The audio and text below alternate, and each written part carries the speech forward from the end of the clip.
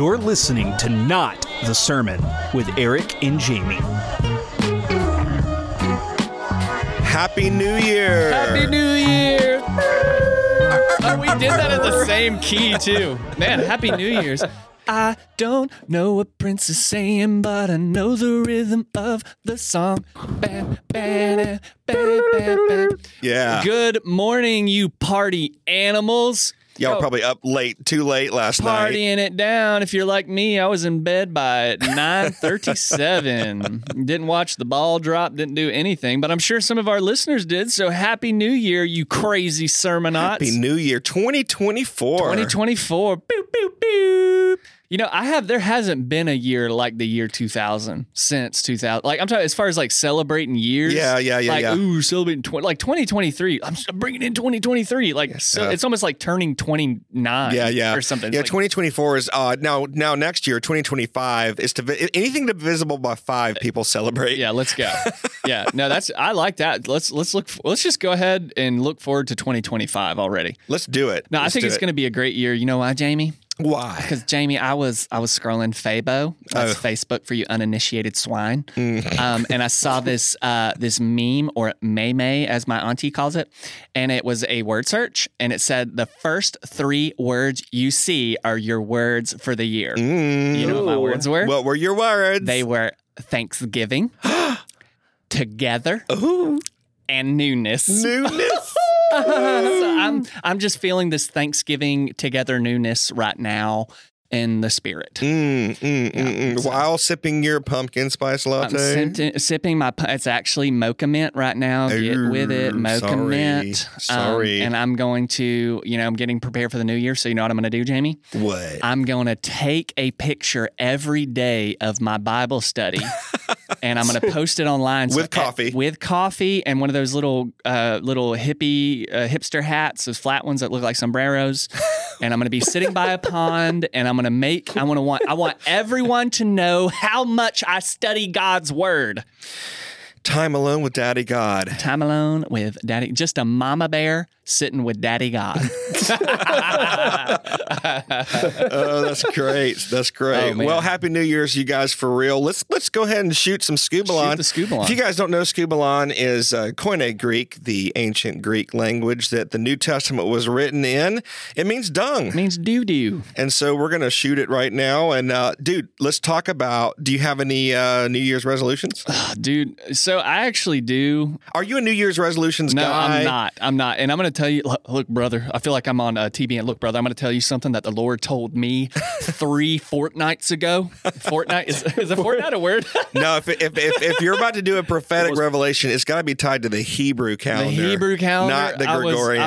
It was during Rosh Hashanah in 2019. 4 blood moons ago. Rosh Hashanah. It was 4 blood moons ago, brother. And you can't see me right now, but I'm gripping my seat, and I'm sitting on the edge of my seat. So, listener, I want you to grip the steering wheel. I want you to pull over because God's about to wreck you. But in all seriousness, this is something that the Lord started to me last year. So if you've ever told me that you've had a word for the year or that you've had a New Year's resolution, I've walked away from you, rolled my eyes, and said, loser. But about a year and a half ago, actually. Wait, so your word for the year was loser? Yeah. Okay. It always is. I'm a loser, baby. So anyways, the Lord spoke to me in November of 2021. That's how I know it's a prophetic word, because I know the month and the year. And he gave me, he didn't give me my word of the year. He gave me my assignment of the year. And I think that is, like, to me, I'm not knocking if you have a word for you, but he gave me my assignment, and he led me to scripture, and he's like, I don't want you to do this on New Year's Day. I want you to work on it now. And so November and December, I was priming myself for my assignment for 2022, 2023 now. And the same thing happened this year. So I'm sitting during my personal, Bible study. I took a picture of it. It's on Instagram. And I'm reading, it was in 1 Timothy, and I don't even know the chapter verse, but it's in 1 Timothy. And you ever read a passage of scripture and then it just brands you? Yeah, smacks you upside the head. Dude, it branded me. That's and good. it was just a passage in 1 Timothy where it's so branded you can't remember the reference. I can't remember the reference, but I know what it says. And it's Paul encouraging Timothy to devote yourself to the reading of Scripture, the public reading of Scripture, and exhorting fellow believers. And he says, immerse yourself in these things. Yeah. And that was it. Immerse yourself. So that's what I'm doing. What about you, JMO? You know, I'm cool with New Year's resolutions. I know a lot of people are like, oh, you don't have to wait till January 1st. But you know what? If January 1st is what you need to get started, in 2 weeks, to go to the Lord and say, okay, what do I need to do? And then so be it. Like you can find God on January 1st. You can find him on, March 13th as well. But but if people are going to the Lord and thinking, hey, let me better myself, I say, let's go for it. It's all cool. So I'm not like an anti-resolution guy. If people will do them, that's fine. That's the problem. People have no discipline, dog. Like they have, I mean, and I am not. If you wait till January 1st, shame on you. Just kidding. But like have some discipline for the love of everything that's good. Yeah. Like we are so bad at disciplining ourselves. And even Paul talks about, he's like, look, bodily discipline, it's good for some things, but like you need to spiritually discipline yourself. I'm not talking about like flogging yourself or something like that, but like set a time, be faithful, have some integrity. Yeah. Well, discipline and self-control is a fruit of the Spirit. Yes. So isn't it interesting that you have to go beyond yourself to control yourself? Yeah. Like if it's a fruit of the Spirit, so the closer I get to the Lord, the better relationship I am with the Lord, then the more self-control I'll have because it comes from Him as a fruit of the Spirit. Dude, so I was reading The Emotionally Healthy Leader. Oh, so good. Pete Scazzaro. Great read. It's very long, which is why it's taking me forever. And last night, I was telling Phoenix this before the show. I went to bed early. No television, guys. And I'm going to post that also on Instagram later. It's going to be a black picture. See me going to bed without television. I'm so much better than y'all. Daddy God and I watched a blank screen together. I was actually reading, and he was talking about how often we skimp our time with the Lord. Mm-hmm. And he talks about how Jesus's time with the Father was so not practical to ministry. Constantly. Imagine how upset the disciples were every time they were doing some ministry. Jesus was gone. Yeah, he was going off all the time. They're like, we got 5,000 people. Well, where's Jesus at? And he's like, oh, he went up. He's at the garden again. He's at the garden again. Someone go get him, Yeah. Or there's a storm. Where's he at? Oh, he's sleeping. Gosh, I mean, that person, if you're like sleeping on the job, you're getting fired. But he never skimped in his time with the Lord. And what Pete Scazzaro was saying was that, like, how much more ministry do we do than Jesus? Like, think about it. If you've been in ministry more than 3 years, you've presumably done more ministry. If you've been saved, and so how often are you skimping with your time with the Lord? Quantitatively done more ministry. Yeah, quantitatively, And I'm like, man, Lord, I do be skimping you. Yeah, you do be. I do be. Okay, now I do have a New Year's resolution this year. Oh, what is it? It is to not preach. Plaid. No, it's to not preach a sermon with my zipper down again. Hey, because listener, I need to let you know. I'm not going to tell you what Sunday, because this is what people will do. If I tell them when it happened, they'll go back and try to find it on video. They will. I mean, it's crazy. It's like a forceful. But I did. Thankfully, I had an untucked shirt. Yep. And you really can't tell. You can see it on the video if you're looking for it, like just a couple of times real quick. Yeah. But I totally had my fly down. So I'm in this awkward position that Sunday that this happened, sitting in the front row. So I'm in full view. And first off, all of my filtered jokes brought to you by VidAngel. VidAngel, thank you. So I've not even given you what I want to give you, but I'm sitting on the front row and I see the Red Sea part right before my eyes. I see the Israelites in the distance. And I'm like, you, as a public speaker, I'm not going to trash this guy. You don't do anything. Right. You don't acknowledge it because I don't want to be like, hey, Jamie, your zipper's down. And you're like, oh, hey, 400 people. Let me turn around while I zip my zipper. So, but I caught you after the service. Yeah, which I appreciate. I so love it. And then your wife was texting me, Jamie's zipper's down. What are we doing? I'm like, nothing. Don't do anything. Now, if my shirt was tucked in, and it was like egregious, like it was obvious, then sure, you get my attention. I turn around, I zip up, and I keep going. We laugh. Yeah. But something like that, no, you just let it go. And that's never happened. In 10 years, almost 11 years of preaching, I that's the first time that's ever happened that you know of. Yeah. I would know. I thought we were going to get flagged by our live streaming service for nudity for a second. It wasn't that bad. So look, listener, if you have a New Year's resolution, we'd love to hear it. Yeah. Contact us on social media, Instagram, Facebook. Yeah, comment on our social media stuff too. Yeah, let us know what and we'll let you know if it's a good one or not.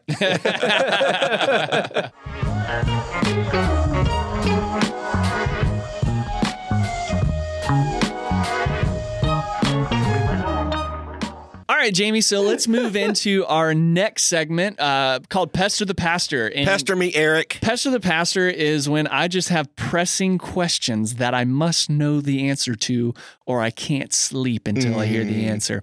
And so it's New Year's, and so there's going to be something that almost every evangelical church is going to be doing all together. I know what you're going to say. All at once. We're going to be doing a little Danny fasting.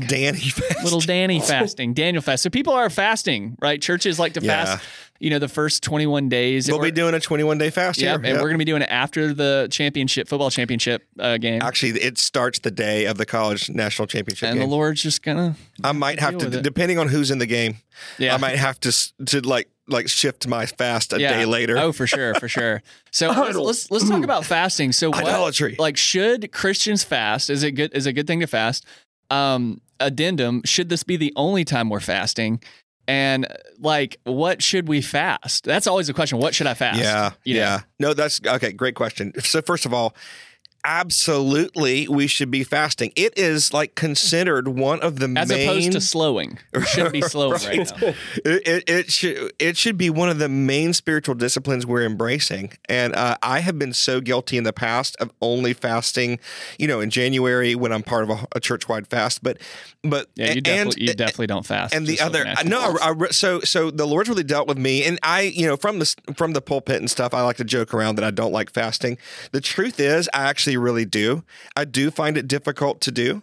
But whenever, especially if I'm faced with a difficult decision, man, some of the most dramatic things that the Lord has showed me changes in my life, the direction of the church, is the direct result of a time of fasting and prayer with the Lord. And so fasting is a lost art, and it's only recently when the church has not been doing it. I was going to say John Wesley, reading his journals and stuff like that, up until really the 1900s, late 1800s, people took part in a Monday, Wednesday, Friday fast. Regularly fasted. The whole church, no matter what denomination you were, pretty much did a Monday, Wednesday, Friday fast. So I think it was a sun up, sundown or something like that. So fasting has a lot, and you don't do it just for the utility, you do it for the intimacy, right? But fasting does have a lot of utility. My mom also trims up the old waistline, doesn't it? Well, that is a nice byproduct. You hear that, Mama Bear?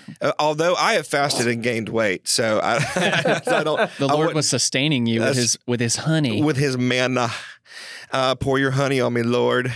Check it out. Call back. My mom always likes to say that fasting is like turning on the high beams. You can just see better. Yeah. When you are denying yourself food. And that's the other thing. I just want to say this. Fasting is fasting food. Thank you. By definition. Thank you. Now you can purposefully not indulge in other things. And let's be fair. In today's modern technological culture, there's a lot more that we can fast that wasn't available to fast back in the first century, right? Yeah. But I'm going to be fasting my Keurig. Well, I joke around and say things like, I'm fasting speaking Spanish. Yeah, I'm fasting underwear for the month of January. I can't speak Spanish, so fasting underwear. Or fasting Brussels sprouts. Let's just say I'm on a streak of fasting underwear. Oh, nice.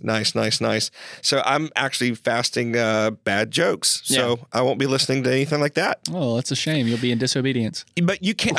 There is something so one of the things I fast during our 21-day fast the beginning of the year is phone games. Mm-hmm. I love phone games. I made a mistake, you guys.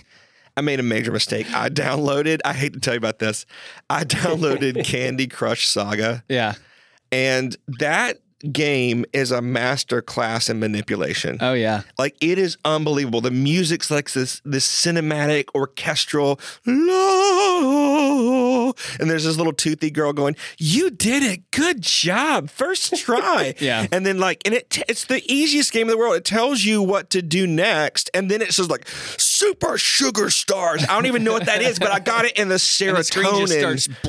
The serotonin is flowing freely. So, listeners, if you're unfamiliar with Jamie, sometimes if you were to walk into his office, it'd be like walking to meet your aunt that is not married. What? And it was actually married and divorced before you were even born, and she's like, "I'm on level 1000 of Candy Crush." No, that's not true. I just downloaded it and I just started playing it, and I'm about to stop it because seriously, it's so addictive, and it's so like, if I got like 30 seconds where I don't have to do something, I'm reaching in my pocket and I'm grabbing my phone. I'm like to that play with drugs.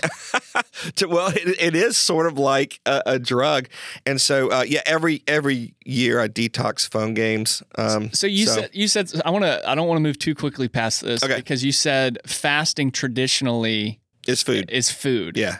Like, why is that important? What is it about fasting food as opposed to fasting social media? Which, again, none of that's bad, but what's different about fasting nourishment? Well, because you have to have it to live. Yeah. I mean, it is so paramount to our existence.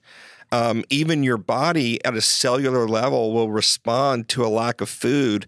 Like, it'll begin to change how you digest and change how you do stuff. So it's a shock to the system to say, hey, I am not dependent on food for nourishment. I'm dependent on the Lord.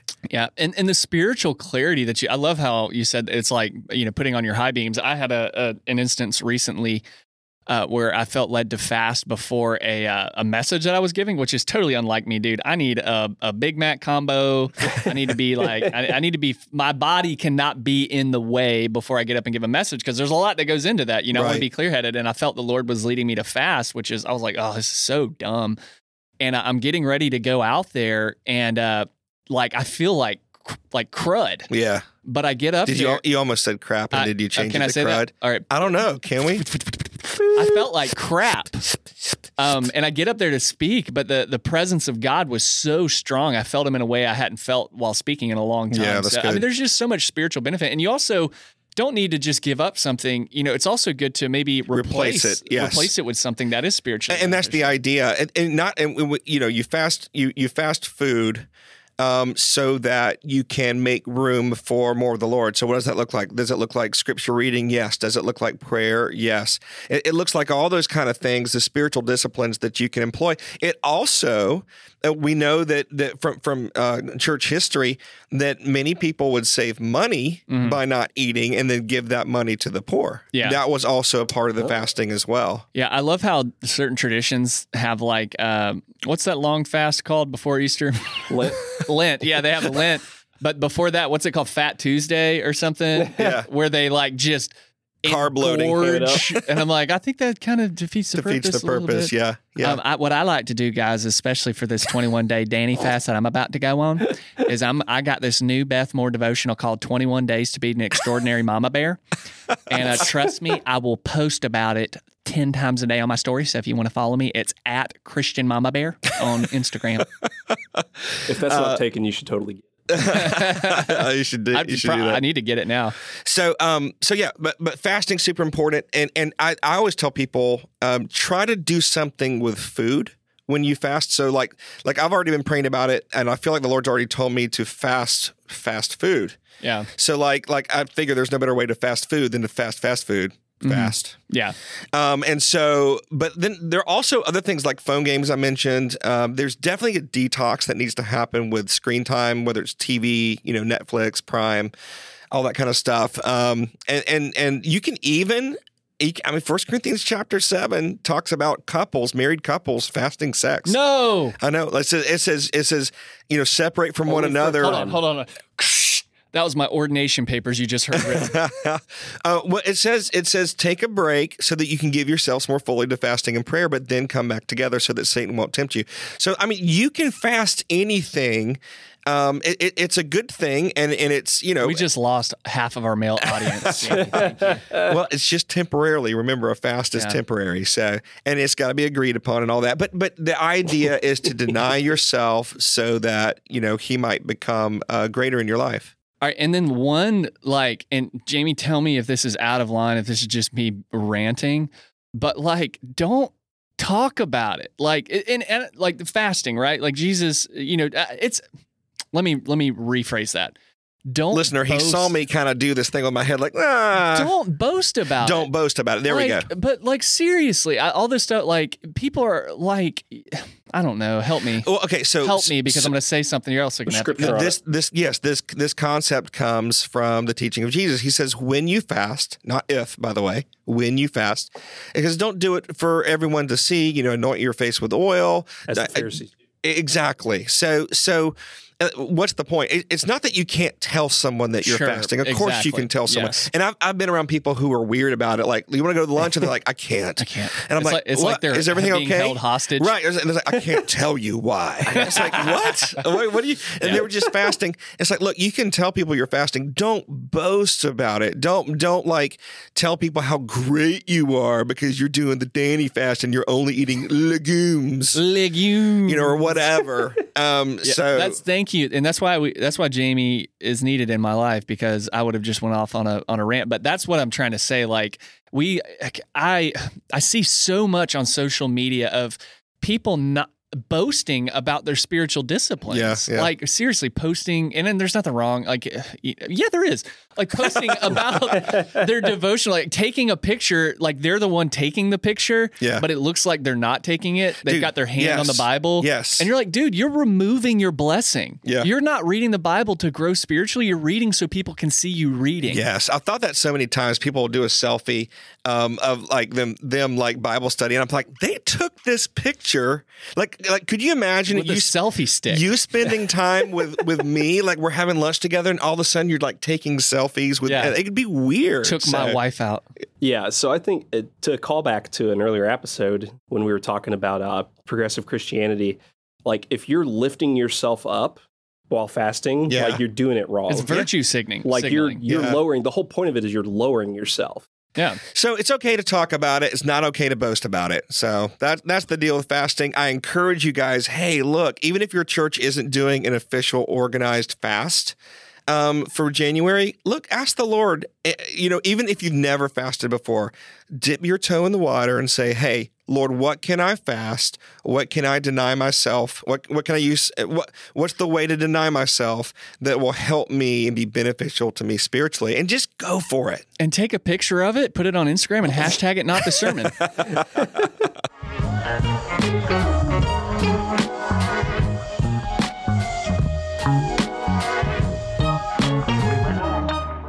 All right, who's ready for a little bit of New Year's Shady Theology? Oh, New Year's. Give me the note, Jamie. Shady Theology. That's your part.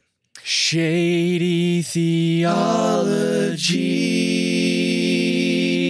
Brought the new year. It's a new year. It's a new year. It's a new day, guys. New year, new me. All right, so today's Shady Theology, we're going to be talking about the alcohol. Oh, was that because you maybe had a little bit too much last night? Lie. It's the headache is not a hangover. It's just a little bit of flu, a little bit of Hennessy flu, if you know what I'm saying. Mama Bear needs a little sometimes. Mama Bear needs her wine. in the like the Yeti wine glass that says Mama Bear on it. A 30-ounce wine glass. Yeah, yeah, dude, we need to make not the sermon wine glasses that say Daddy God's Mama Bear. Daddy God's Mama Bear. So we're talking about alcohol, Jamie, because I'm sure a lot of you, no condemnation, had a few little bush lattes last night. You had a little glass of wine to bring in the new year. So we're going to ask our resident pastor theologian, Jamie Nunley, what's the deal with alcohol? What's the deal with alcohol? Can All right, I get Seinfeld. a little turnt? A little turnt. Can I get a little turnt? Okay, yeah. So this is one of those situations where people ask this question a good bit, and there's a lot of disagreement, and I genuinely don't understand why. Okay, so the Bible talks about alcohol a lot. And it talks about, and I guess this is why it's confusing, it talks about it in a positive note and it talks about it in a negative note as well. And I think that's what, like, if you're just picking and choosing some verses, like Scripture interprets Scripture. So we have to look to the totality of Scripture to get our doctrine on something, especially something like alcohol. You've got verses like Ecclesiastes that says, drink your wine with a happy heart. You've got things that say, like, even you got Jesus turning water into wine, the very first miracle. That was Welch's. Yeah. So let me just address this. A lot of people say, well, that wasn't actual wine. That's impossible for it. Now, maybe it didn't have the alcoholic content of some things today, of course. It wasn't like the Colt 45 right. of wines. It wasn't a shot, right? Jesus wasn't creating shots for people. But it was alcoholic wine, and we know because it says, don't be drunk with wine. Is it bad that I just imagine Jesus looking like Lil Jon going, yeah? So there wouldn't be a command to not be drunk with wine if you couldn't get drunk with wine, right? So there is alcoholic properties to first century Jewish beverage that's wine. In the Old Testament, I can't remember where it's in Exodus or Deuteronomy, there's like, if you're poor and you couldn't bring your gifts to the temple, they were like, hey, bring your wine and spiced wine and give it to the priests. Right. It was a gift. So there are verses that speak about alcohol in a positive light, but there are also verses that are huge warnings about it's addictive. One verse in Isaiah says that wine inflames you. Alcohol leads to brawls. That's in Proverbs. Of course, Ephesians 5:18 says, don't be drunk with wine, but be filled with the Holy Spirit, which kind of puts those as like, diametrically opposed to one another. Mm-hmm. That would mean that drunkenness is a poor substitute for being filled with the Holy Spirit. Yeah. And so which means that a lot of people who are out there getting drunk, they're actually looking for intimacy with the Lord, and they're turning to a substance. So alcohol, look, the bottom line is, can alcohol be used in moderation and it's not sinful? Absolutely. The Bible does not say that drinking alcohol is a sin. I know. But are there very strong warnings in Scripture about alcohol? Absolutely. Yeah. And to ignore those is to be 100% foolish. And alcohol, in the same way, like it's blunting your physical senses, it blunts your spiritual senses as well. Right. Yeah. You're not going to be able to, minister, for the Lord if you're preoccupied with getting intoxicated. Right. We were having this conversation yesterday, like, it's not a bad thing, but it's, you're not going to be drinking every night and laying hands on the sick and watching them get healed. Right. Exactly. So if I have to choose between not drinking and actually doing the work of the kingdom, I want to choose doing the work of the kingdom. Now, that doesn't mean there's not time for celebration. Right. But when there's a release of the Spirit to do so, right. And it's a wholesome way to enjoy something that God's created. So you just did something, Eric, that was really important. I'm sorry. And no, this is good. This is good. Was my pants unzipped? No, that's just my job. So what you did is you took the focus off of the question that people ask, which is, can a Christian drink alcohol? And you asked the question, should I drink alcohol? Yeah. And that's what I would encourage the listener to do. Not think of it like theologically, can a Christian drink alcohol? Yes. The biblical mandate is do not get drunk, mm-hmm. right? And then, of course, there's that gray area. What does that mean? Is that tipsy? So does that mean happy? I can have one glass? 5 glasses, Jamie? And that's where we have to have a relationship with the Holy Spirit. We've got to be walking by the Spirit and walking in step, keeping in step with Him, so that we can know. Now, for me, I don't drink at all, and it's multiple reasons. One, I can't digest the stuff. It doesn't work for me. I cannot drink up immediately. I can't it's called drink. Being drunk, Jamie. No. I've never been drunk in my life, and because if I drink NyQuil too quickly, I react. Dude, if I drink NyQuil too quickly, I drink the second one just as fast.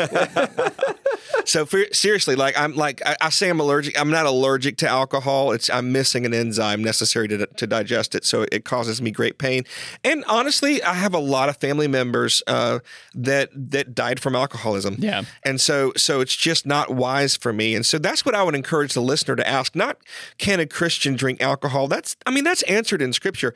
Can you, listener, drink alcohol?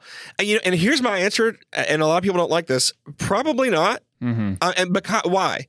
Well, am I being legalistic? No. I'm just like the Bible says.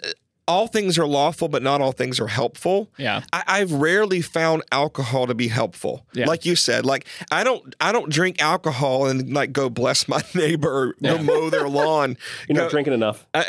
Right. Yeah, no, you drink alcohol and you go and punch your neighbor. Right. Exactly. And so like, are there times where alcohol and moderation are fine for a Christian? Yes.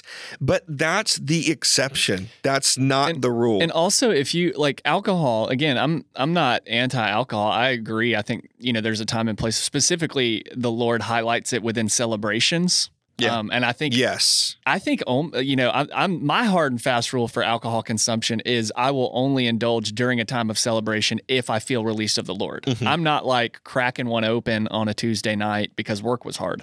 Right. Which that leads me to, if you find yourself, and I heard John Mark Comer say this, if you JMC, if you find yourself reaching for that alcohol in order to feel happy, to try to ward off anger or sadness, or because you need to go to sleep, yes, you've got an issue and you need to abstain from alcohol. Yeah, and if you have to drink to go to sleep, if you find yourself drinking more often than not, if you keep pushing the line back of what is tipsy in your book, then you probably have an issue. I'm not tipsy till I black out. Right. You probably have an issue, and I'll tell you, find a friend or a family member who loves you enough to tell you the truth and say, do I have a problem with this? Yeah.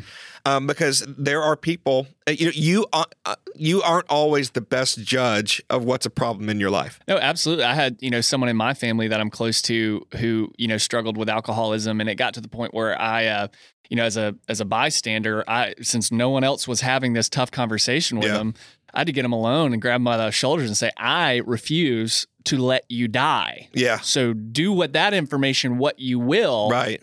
You've got a serious issue and you're going to die from it. That's really good. And that's love, right? Love doesn't lie. Yeah. Love tells the truth. Love does what's best for the other person. And so when it comes to alcohol, theologically, in general, yes, drinking alcohol by itself is not a sin. Yeah. But yes, getting drunk, right, that is a sin. But the better question is, what is God calling you to do? Mm-hmm. And more likely than not, alcohol probably shouldn't have that big of a role in your life. Also, if we talked about baptism for the dead recently. Yeah. Is that the same as pouring one out for your fallen homie? Pouring one out. Drinking for the dead? For the homeboys. Drinking for the dead. Yeah, no, that's called depression. Oh, man.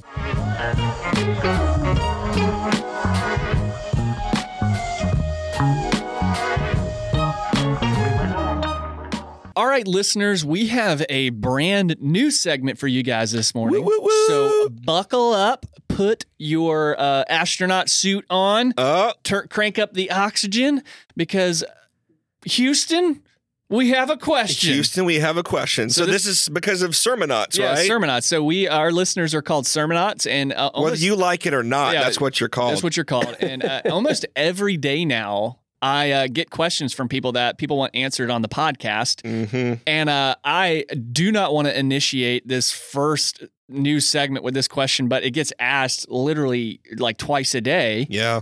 Jamie, does little Fido go to heaven? So many people have asked if pets go to heaven. And so because of the kindness of my heart, I've allowed you guys to make it to the surface so that we can get it over with and keep on with life. Jeez Louise, what does it matter? What does it matter?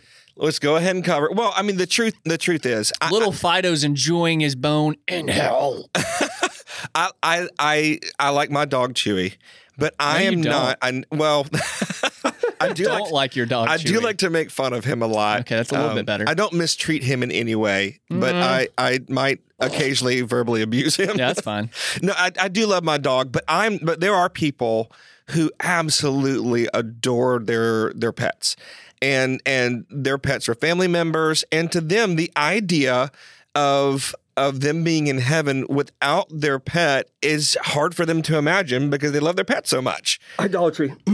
So, well, I won't go there, but so this is, I get asked all the time, will my pet be in heaven? And guys, let me just give you the answer. I don't know. Yeah. I don't know. The Bible doesn't say that your pet will or will not be in heaven. So, but let's back up and let's make a couple points here, okay? First of all, animals are not like humans. Humans alone are made in God's image. Animals don't have a spirit that can be regenerated. Heaven is the reward for those who are in Christ through faith, and we go to live with him forever. So if pets are in heaven, it's not because they prayed the prayer. It's like, okay, Fido, repeat this after me. Jesus, I give my life to you. Rah, rah, rah, rah, rah, rah, rah. Yeah. You know, so your pets can't get saved. And it's a good thing that they're not held accountable to their actions, because pets are terrible. What if you baptize them and feed them communion? They're like murdering. Yeah. They're like murdering other animals and stuff like that. You know? Yeah, they deserve hell. Yeah. I mean, so it's a good thing that your pet is not held accountable for their actions. So that aside, will your pet be in heaven? I don't know. Here's what I tell people. Either your pet will be in heaven or you'll be okay with it. Yeah. And I know that's really hard, but don't think too carnally about eternity. Don't think, well, if my pet's not there, I don't want to go. And that's a terrible hill to die on. It is. I figure, look, God loves you. God knows that what your pet means to you. Either your pet will be there, right, as it makes sense within the character of God, or he will make it to where you'll have fond memories of your pet, but you won't have to have your pet there to be happy. Yeah. And to make a quick philosophical case for pets being in heaven, heard this one time, that one of the main differences between animals and humans is consciousness. Yes. And it is with the consciousness that one sins. It is because it's within consciousness you have freedom to sin. I mean, and so philosophically speaking, animals don't have consciousness, so they don't have the ability to sin. Right. Where there is no law, there is no sin. Right. So there you go. Take that one. Take that one. Well, and think about other people too. Like, maybe I don't want your pet in heaven. Yeah. Maybe your dog sucks. Maybe if I'm in heaven and I hear your stupid dog barking next door, maybe I'll go and talk to Jesus about it. It would cease to be heaven at that point if I can hear your dog. Get out of here with that. Going the whole time. And with the cats and dogs finally love each other, and the lion lay down with the lamb, with the schnauzer lay down with the calico. Yeah, I think so. So someone just texted me a question on air. Dude. Do you think we can answer this? Let's do it. This is going to be funny. So just so you guys know, this was not like pre-recorded months in advance. So we're recording probably two weeks before this episode will be released. Yeah. So it is a Christmas question, but I want to do this because it's funny. Okay. And this person's going to be like, holy cow, we got it on the air. How do we know that Jesus was born on the 25th? When so many other historical figures cannot be confirmed with the actual month or year? We don't know. We don't know. We don't know. So there are several different theories on why Christmas, the birth of Christ, is celebrated on December 25th. Yeah. Some of them are pagan in origin. Some people think that the early church ganked Saturnalia from the Romans. Other people think, based on the time, based on the census and all that kind of stuff, if you calculate 9 months from when Mary would have conceived, it would have been the end of the year, the end of the Gregorian calendar, which didn't exist back then, but you can do the calculations. But the bottom line, we don't know for sure when Jesus was born. Some speculate spring, March, I think we're not celebrating, let me nuance this, help me out if I'm wrong. We're not celebrating the birth of Jesus necessarily as much as we're celebrating the incarnation of God into human flesh. Yeah. Right? Yeah. Like, we're vicariously celebrating the birth of Jesus, but what we're doing is there needs to be a time where Christians acknowledge that God, the creator of heaven and earth, entered into human flesh. Right. And now as to whether I don't think it matters what specific day that happened. Right. But there needs to be a time where we acknowledge that. Well, look, if God cared that we celebrated the actual birth of Jesus on the day, he would have made it clear when that was. Right. Yeah. Now, see, we know around the time of his resurrection because it was tied to Passover. Yes. So, and we can follow the Passover. Hebrew calendar. Exactly. But the birth of Christ, it doesn't matter. It really doesn't matter. And I don't have a problem with us The date. Yeah, I'm sorry. Yeah, thank you, Phoenix. The birth of Christ matters. Of Christ doesn't matter. Guys, Jamie is smoking right now. He's disappearing. Was that lightning? No, the birth of Christ matters. When Jesus was born, it really doesn't matter. Yeah. And so we have the freedom to celebrate it whenever. We already have Christmas. Let's just go with it and let's remember the birth of Christ. And we're in a culture that sort of, is really big on birthdays. I mean, I think a lot of culture are big on birthdays, but I mean, everybody does it different. And, we have different presidents' days. We celebrate all these people different days on their birthday. And so we think that it has to correlate with the birth of Jesus, but it's not important. Well, we don't have Jewish festivals where we can take a week off and just party all week. So we got to make our own stuff up, right? Sounds good to me. Yeah, I know, right? It'd be cool to convert to a different religion, like constantly, so you can do all of the feasts. The rotation of holidays. I'm interreligious. Yeah, and I'm all in for like redeeming holidays. We talked about this a little bit with Halloween. Let's redeem Halloween. If it was Saturnalia, let's redeem it and celebrate the birth of Jesus. Well, and I know there are people out there, especially from like a Seventh-day Adventist background, who really have a problem with the pagan origins of a lot of Christian holidays and things like that. But one of my favorite apologists is William Lane Craig. The guy's brilliant, so smart, love him. And he said something about a Christmas tree. Someone had asked him, like, isn't that originally a pagan symbol? And again, there's not consensus. Some people say it was originally pagan. Some people say it wasn't. But he goes, look, it doesn't matter. Because the fact that you would have to look up what it used to mean means that it doesn't mean that anymore. Exactly. Ooh, and so now it means when you see a Christmas tree, what do you think about? Christmas. Yeah. What is Christmas? The birth of Christ. Period. Yeah. End of story. Think about Logar, the fertility god. And you can't Logar, and you can't accidentally worship a false deity. Yeah. Like you can't accidentally worship. You know what I mean? So it's the idea that if you put a tree in your house, it's idolatry. No, it's not. You can't accidentally worship an idol. Yeah, exactly. Like you have to intentionally worship, and that's true. Yeah. Because if a non-Christian came into a church, sang a song, wrote down notes to the sermon, they're not a Christian. Yeah. Just because they did the act doesn't make them, because their heart hasn't changed. Christianity, worship of any God is a heart issue. And so you can't accidentally do it just because you have lights on your house. Yeah. And I think also what this person might be asking is this is also a question of the historicity of Jesus. Like, did Jesus historically exist? How do we know if we can't tell if his birthday was on his birthday? Guys, we have more historical evidence of Jesus than we have of Julius Caesar. Yeah. Like we have more historical evidence than many of the Roman emperors, Chinese dynasty, like put together up till recent history. Yeah. Like there are more documents that prove the historical existence both within Christianity and even more so outside of Christianity. Yeah. It's within scholarly circles, secular and religious, no one questions the validity of the man Jesus of Nazareth. You can better prove that Jesus existed than you can Julius Caesar. Yeah, because Julius Caesar was only about 40 years before Jesus. Yes, and in a similar in Rome, right?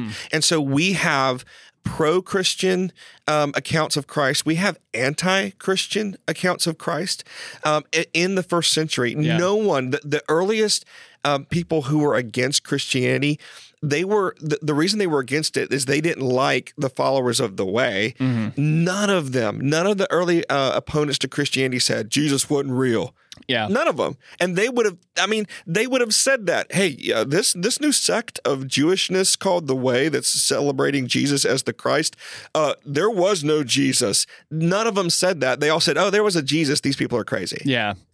I read this article recently. It was like one of the leaders of Rome, I think it was like pre-Roman Empire, but someone that had something to do with Rome, they knew he existed. He only reigned for 3 years, but they just were able to prove it because they found a coin with his face minted on it. Yeah. So they've been teaching for hundreds of years. This guy was the emperor of Rome for 2 years, but they had no evidence of it other than an obscure writing and now a coin. Right. And there's much more. There's much more for Jesus. So yeah. Well, that's cool. Well, hey, look, Sermon Knots. If you liked Houston, we have a question. Yeah. Then let us know that you liked it. Houston, we have a question. Let us know. Send us a comment. Send us an email, notthesermon@gmail.com. Let's go. Well, guys, we hope you enjoy your new year. Yep. Have a great day. Eat greens and ham hocks or something, whatever's supposed to be lucky. Ham hocks. What's a lucky food? There's like a lucky food. I don't know. Is it black-eyed peas? Black-eyed peas. Yes. Whoops. Yeah. Hoppin' Johns. Yeah. All right, guys. Happy New Year. See you later. Bye.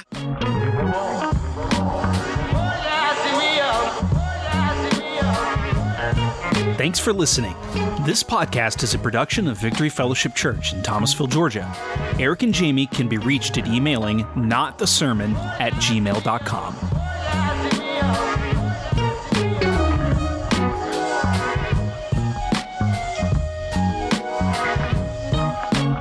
Father to the fatherless, defender of the little kids, gracious and compassionate, wasn't it?